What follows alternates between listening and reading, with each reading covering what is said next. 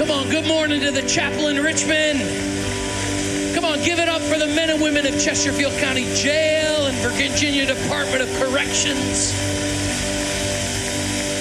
Yeah, thank you. You can be seated. Well, we're in a series on spiritual awakening, a mini series. I'll tell you about that in just a second.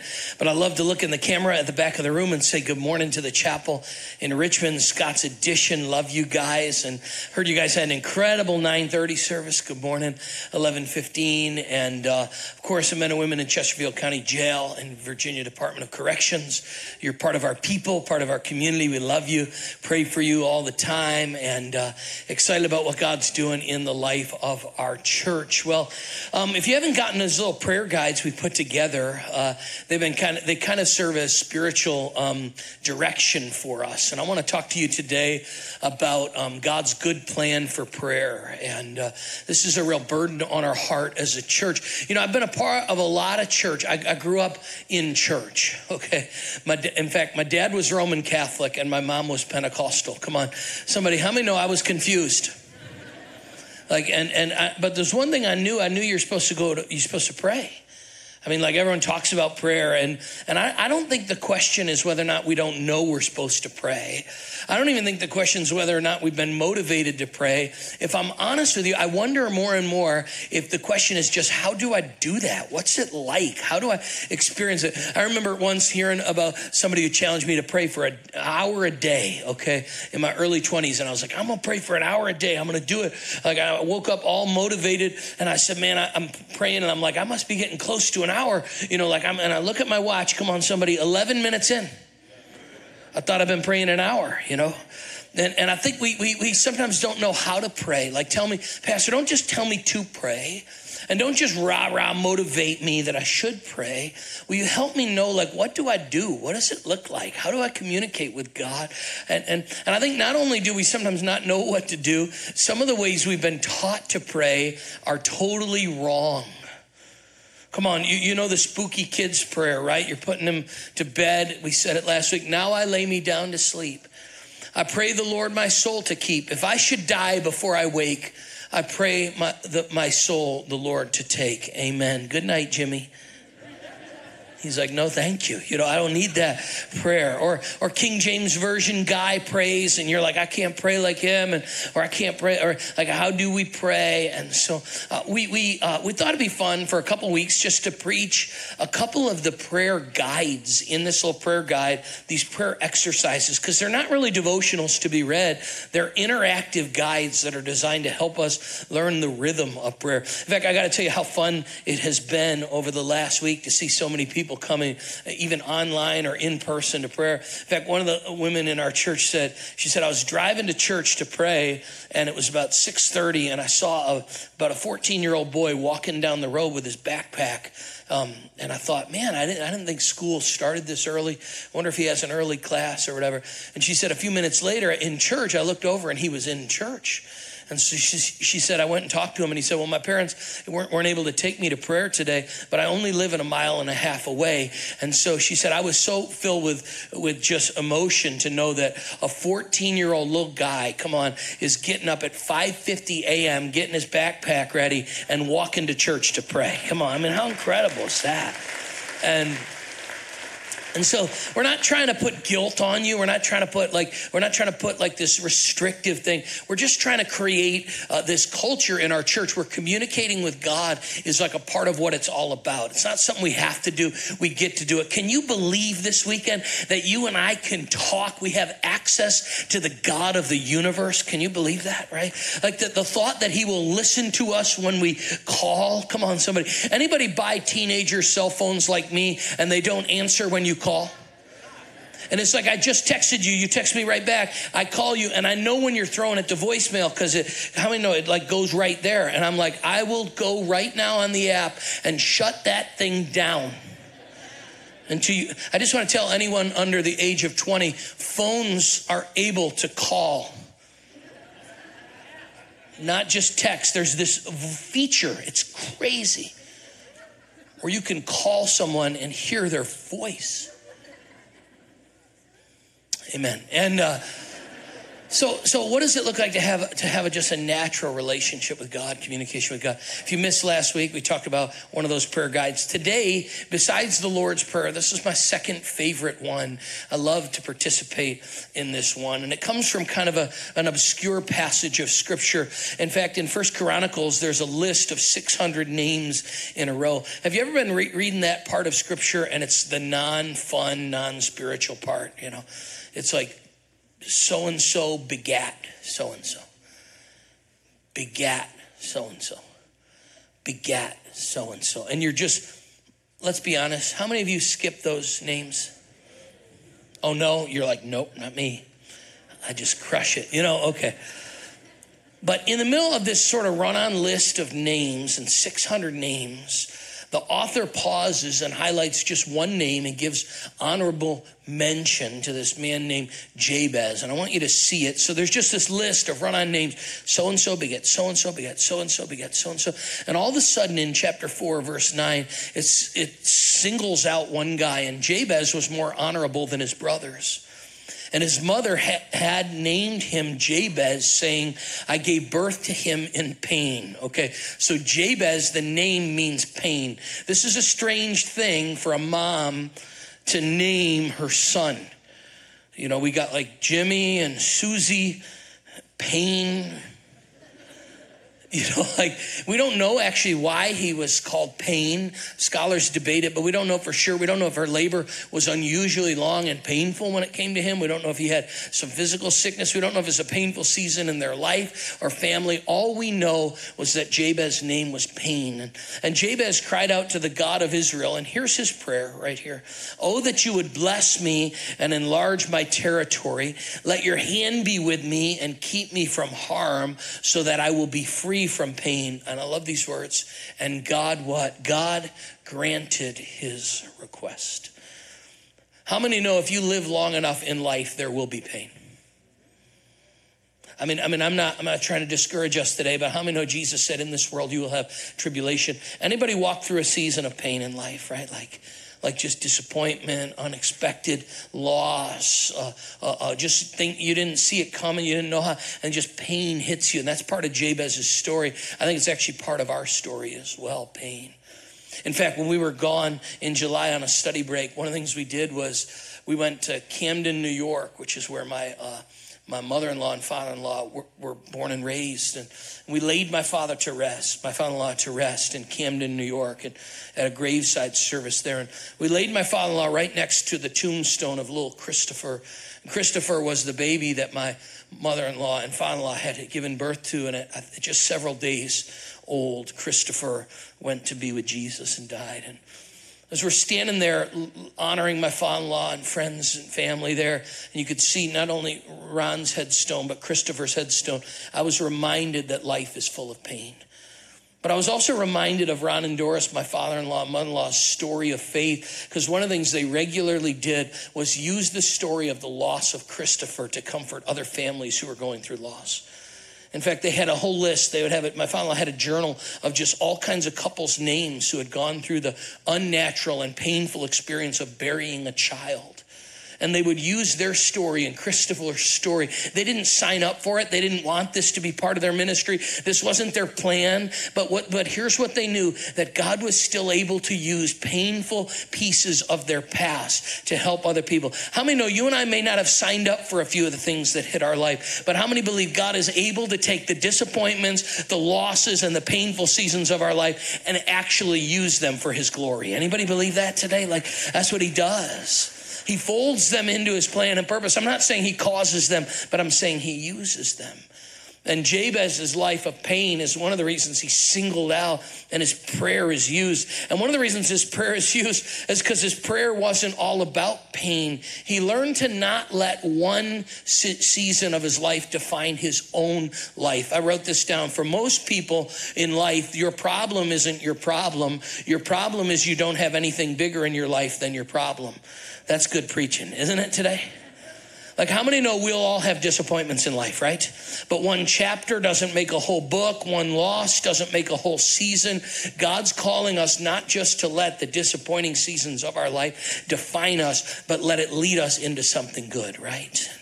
That's Jabez's story. It's singled out. And I want to show you just 4 little phrases in his prayer that could maybe, I probably pray this once a week. It kind of serves as a little prayer guide for us to take us through the rhythm of 4 things Jabez is praised for and 4 things that I think we could. You with me today? Come on. Yeah. You with me today? All right, here we go. All right, here, first one, and I put it in the King James Version just because I like the way it said it. There's no, oh, that thou wouldest bless me indeed. I just like the indeed. Come on, let's read it out loud together. Here we go. Ready? Oh, that thou wouldest bless me indeed. I have nothing to say about it. I just love the indeed. And here's the first thing Jabez prays for. He prays for blessing, okay? You're here today and you say, uh-oh, am I in the blessing church? The name it, claim it, blab it, grab it, profess it, possess it. Church where the pastor owns a plane and his wife has big hair and lots of makeup. How many know what I'm talking about? Gold chair, you know what I mean? Let me just put you at ease. You're not in that kind of church. Katie will never wear her hair as high as I want her to. She just won't. So the point is, we're not a church that's like about making God a genie in the bottle, that you rub the bottle and he comes out and says, what do you want in every moment? But I do believe throughout Scripture, God actually loves to bless his people. Anybody believe that, right? I could turn to hundreds of scriptures. I just give you 2 of them today. Surely, O Lord, you bless the righteous. You surround them with favor as with a shield. John the Apostle says, beloved, I pray that you'd prosper in all things and be in health, just as your soul prospers. So here's the goal, that God would set his hand of goodness upon his people and bless them. And so I'm praying that. That's one of the things I pray for is blessing. And here's the point. The reason I pray for blessing is, I don't know if you know this, you can't help other people if you don't have anything yourself. In fact, I'll never forget, when we moved here 12 years ago at the chapel, it was a great, young, growing church, but we were located right in the heart of the city at the National Theater, and we were about 60% college students. So I had to pray every month that God would not bless the church, that he would just somehow help it survive. In fact, at every board meeting monthly, we wouldn't look at we would look at how much money did we lose the month before. And literally, if we were like, we only lost $3,000, this is a great month, we'd like leave happy. In fact, I'll never forget one fall, the congregation attendance went up like 150 or 200. And as the congregation attendance went up, the giving went down. And I actually told Katie, if this church grows much more, we're not going to have a church. And I remember standing there and this one college kid was having like his 3rd cup of coffee. And I shouldn't have been, I was just like all stressed, like how are we going to make this work? And I said, hey, how many cups of coffee have you had today? And so this is my 3rd one. And I said, well, bro, that's enough. You don't need to have more coffee. You don't need to have more coffee. Put the coffee, you know what I'm talking about? Like just stressed out, We're like, God, send us someone with a job. You know what I mean? Like just a job. He's like, I'll bring my friends next week. I'm like, don't. You got a thermos, you're taking it home with you. Watch that guy. No more coffee for you. And I'm telling you, along the way, I said, God, just provide. And my prayer changed about 5 years ago. 5 years ago, we get all these calls from missionaries and needs in the community. And I said, God, what if you wouldn't just provide for the chapel? What if you'd give us like 5 or 10% extra? What if you would bless us extra so that when missionary needs and opportunities for the schools around us and benevolence requests come in, instead of standing up in front of the church and every week and begging them to help, what if you just give us a little extra through the generosity of your people that we could bless them? Let me tell you how it works now. Because of your generosity, just so you know this, Convoy of Hope just sent us an email today. They're right now in Hawaii because of, we're one of the leading, I don't know, there's a category for it, but one of the leading givers of Convoy of Hope. So that means because of our generosity right now in Hawaii, where those massive fires have happened and the death toll's rising, the good news is bottles of water are being handed up, tents of care are being handed up, prayer things are happening. And Convoy of Hope literally emailed me to just say thank you. Come on, give God praise for that, right? Like,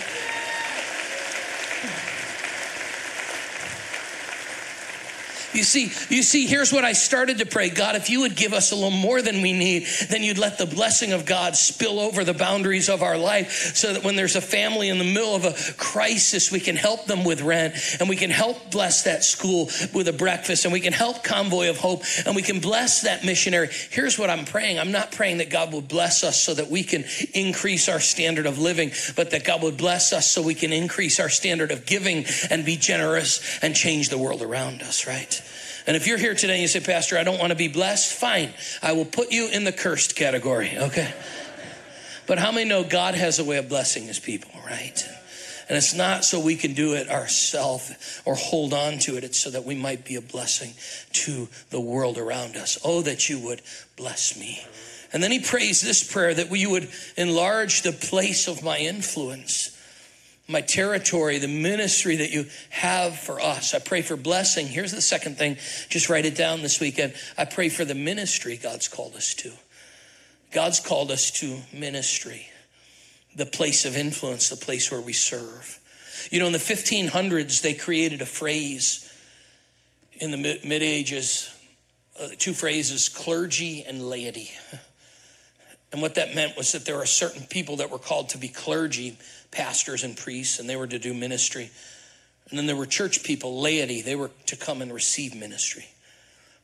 But the amazing thing is neither of those words, clergy or laity, are in the Bible. Do you know all of us are called to be ministers? You say, how many ministers do you have at the chapel? Hundreds.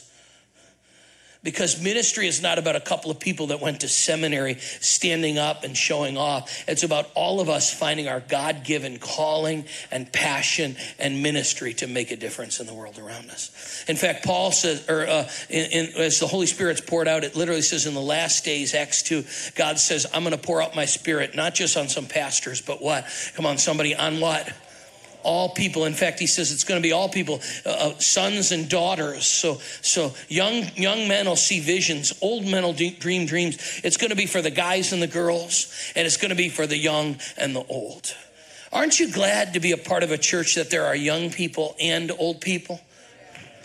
Come on, we got young, we got youngish, we got stuck in the middle. That's kind of where I am. We got older, and then we got super old. And I think we need one another. If you want to know what you are, just ask the person next to you, where do I land in that category? And here's how you answer them. Whatever you think, just lower it one, you know. Here's what I'm saying. We need the energy and the strength of young people. My son said, why do you always ask us to carry the groceries in? I said, here's the deal. I pay for them. I'm not walking down the stairs and carrying them in. You eat most of them. You pay for none of them. You know what? Leave them in the car and let them rot and starve for 2 weeks. But you need to do your part, okay? And so I think we need the energy of the young people. How many know we need the wisdom of people that have lived and we need all of it to part of. I know churches that target one group of people. We're trying to target all. I'm just saying this. If you're older, we need you. We crave your wisdom. And all the younger people, I think we have a culture in this younger generation in our church that honors our elders. And we honor you today. And I love that. In the Bible, it says that God's got a dream for everyone. In fact, do you know some of the best ministries of our church were never thought of by any of our staff? Come on, where's Joel Hughes? Is he here or is he not in today? Come on, Joel Hughes right here. Joel and Wendy, they built the prison ministry, Try Hope and Try Home. I mean, some of the greatest. Come on, give Jesus a hand through their ministry. I mean,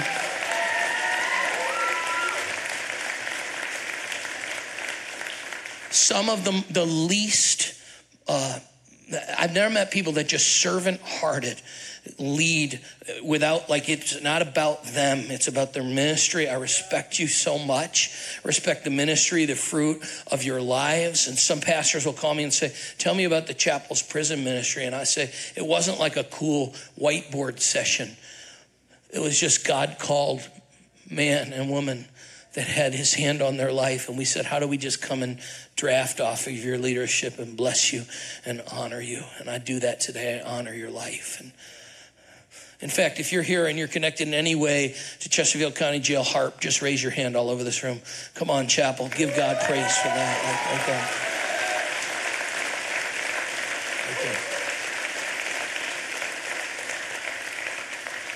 Somebody asked me, how'd you start a Spanish speaking service? And I said, listen, I didn't even get good grades in Spanish. I know very little Spanish. I don't know any. It wasn't this cool idea. And the pastor said, well, I think it's a cool idea. I said, we knew nothing. We just had God called leaders that already had a core of people. And we said, how do we bless and encourage and strengthen you? And we had one leader who had a passion and was God called. And then we had a businessman who had cleared out his back warehouse and had some empty space. And we said, what if we made church? And he said, where? And I said, in the back of the warehouse. What if we made this into a church? And he said, into a church? And I said, into a church. And so right now, because of the partnership of one God-called couple, Pastor Ismail and Sandra, and one businessman who said, I'm going to donate this space, there are people worshiping God in Spanish right now at this moment, right? It's like, but it's not some strategic plan. It's just people who literally prayed like this, Lord, let me see your dream for my life, right? In fact, the businessman Bill will tell you this. He said this is crazy because we've stored stuff there for years. He said, you know what's weird? 10 months ago, I started clearing out my garage. I just thought I needed to clean it. He said, God must have known. Yeah.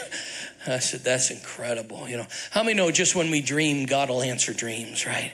And God will lead. So pray for blessing, pray for ministry. God, help me be effective with I believe God's going to put some things on your hearts, some ministries on your life that only you are called and equipped for, that he's going to use in a big way. So they prayed for blessing. They prayed for ministry. Here's the third thing. Wait, what did I mess up? No, I didn't. Prayed for presence. Yeah. He said, let your hand be with me. Prayed for God's presence. How many know we need God's presence, right? Let me show you how his hand is presence in the Bible. In the book of Acts, it says the Lord's hand was with them. And a great number of people believed and turned to the Lord. The Lord's hand was with them. And because the Lord's hand was with them, there was a ministry effectiveness there. And Moses said to him, God, if your presence doesn't go with us, don't send us up from here. One of the reasons we pray for 21 days, twice a year, is because it's strategically right at the start of kind of the two ministry times of the year, September and January. And it's us saying, God, we need more than cool programs. We just need your presence. And in the Bible, that picture is of the hand of God with them. I remember back in the day, if you're younger, there used to be a day when you took pictures, you didn't know if they were good yet. You remember that? You're like, I'm going to find out in a week if that was a good picture. We were on vacation the other day, and I always have young people take our picture because they're like, I will take 40. I'm like, will you take our family picture? They're like, I need new storage, for your. They're like, but you can immediately tell. Well, they were back in the day. You remember old, you took your film and you picked it up, and I remember you put it in books, and I was flipping through one of my mom's books, and I was like 6 or 7 years old. I was so proud as a little kid, standing at the top of the slide at the swing set in my backyard. And I don't know, the top of the slide's like this high, and I'm standing on top of it, like so proud. I was wearing a gold chain. Gold chains used to be in, and now they're back in. Okay, that's how old this was. And I'm standing there, and here I'm so proud. You can see me as a kid. I'm standing, and you know what you can see in the very corner?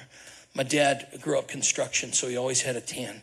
You could see the tanned hand of my dad on the edge of that slide.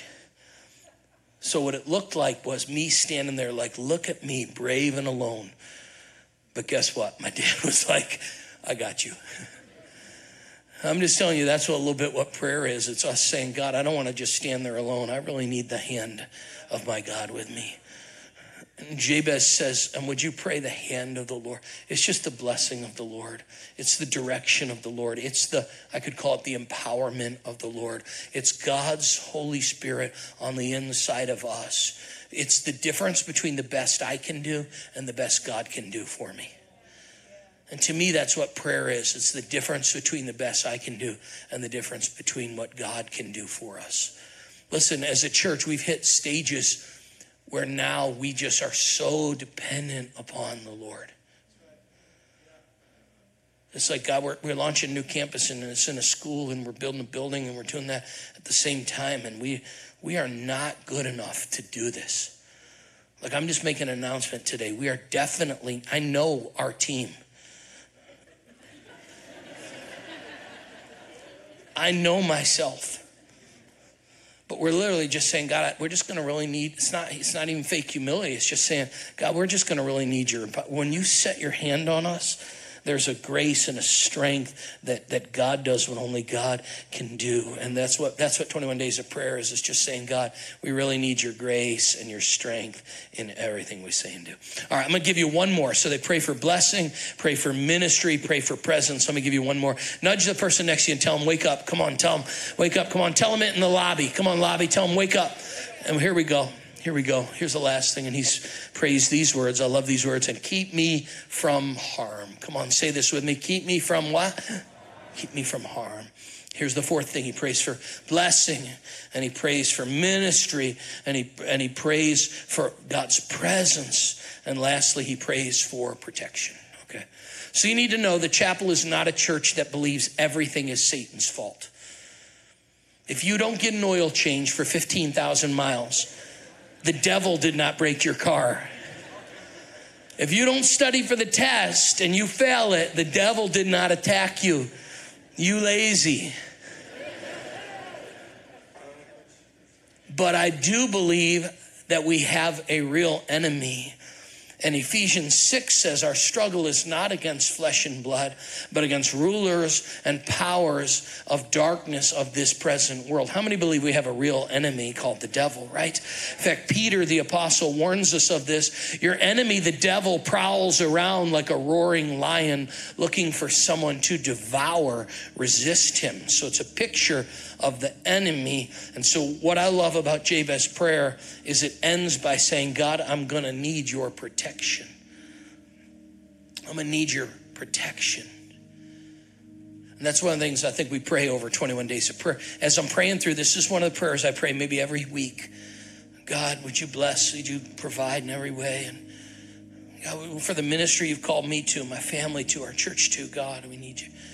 Man, we need your presence and your strength and everything we do. Set your hand upon us. And lastly, God, protect my children. Protect our church. Protect my family. Protect this community. There's something about 21 Days of Prayer. It's almost like we just say, God, like an umbrella. We come underneath the protective hand of God. Would you protect us? A couple weeks ago, we ended our time away in Orlando in August. I was walking through the lobby and people in front of me had umbrellas, and I said, man, I didn't know it was raining.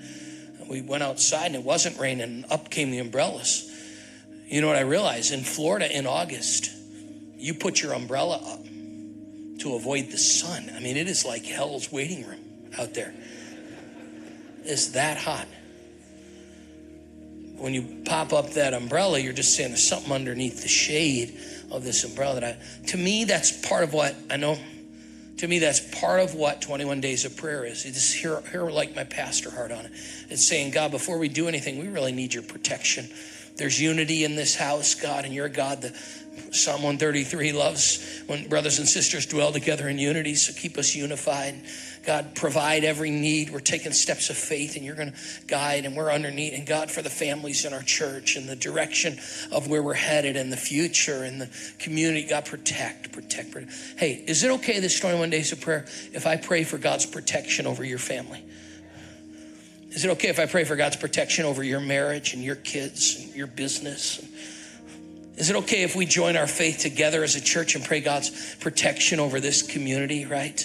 So here's what I'm trying to do. I'm trying to, in these sermons, really not really preach a sermon. I'm trying to give us some prayer flow, some prayer guide. God, help us to pray for your blessing and for your ministry. God, help us to pray for your presence. And lastly, help us to pray for protection. You say, make sure you see how rooted this is in Scripture. Even Jesus, at the end of the prayer, he taught us to pray. Matthew 6, Luke 11, the Lord's Prayer. He says, and lead us not into temptation, but deliver us. Most scholars think the most accurate translation is from the evil one. And lead us not into temptation, but deliver us from the evil one. What's he doing? He's praying protection. In fact, in Peter at the end, he says, Satan has desired to sift you as wheat, but I have great news for you. I prayed for you. I prayed protection over your soul. I prayed protection over your life. My dad was old school. Before when we get in the car and we'd start to drive, he'd say, God, let your angels encamp on the four corners of this car as we drive. I'm telling you, he needed to pray. He was a terrible driver, you know. My mom would remind him, hey, at 80 miles an hour, the angels bump out. So like, I'm just telling you what.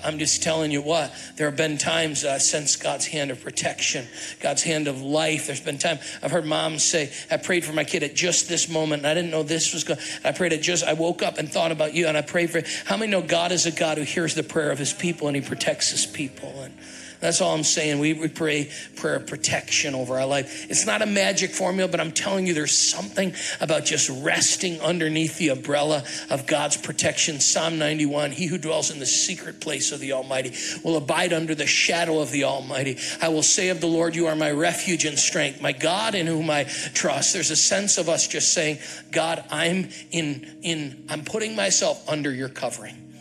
I'm inching in underneath your umbrella. And I'm just trusting everything I have, God, is going to be under your protective care. And that's what we do for 21 days. We say, God, you're going to do some things in the next few months that are going to blow us away. But God, we're putting it all under your care. All under your ruling. All under your control. You're in charge of it all, God. And we're trusting ourselves completely to you. Would you stand with me all over this room? And I'm going to close us in prayer in just a second. Stand in Scott's Addition and stand in the lobby. I'm going to ask you to give me 90 seconds as we close here today. We're going to close different. We normally close with a half a song, but I wanted to give you just a feel. I'm going to do it real quick.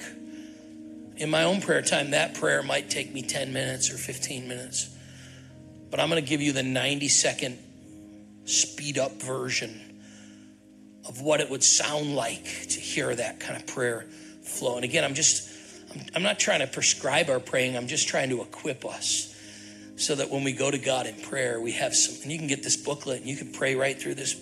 It's being led by Scripture, and it's praying the word of God. I love praying the word of God. Let me just say one thing. The devil is a liar, and lies are combated by truth. And when we speak God's word, it conquers over error. And I actually believe in praying God's word, that there's some kind of power in that. So can I have 90 seconds today? And let's just go to God in prayer. And let me pray God's blessing. If you want to hold your hands out like this, God, I pray over your people in this room in Midlothian.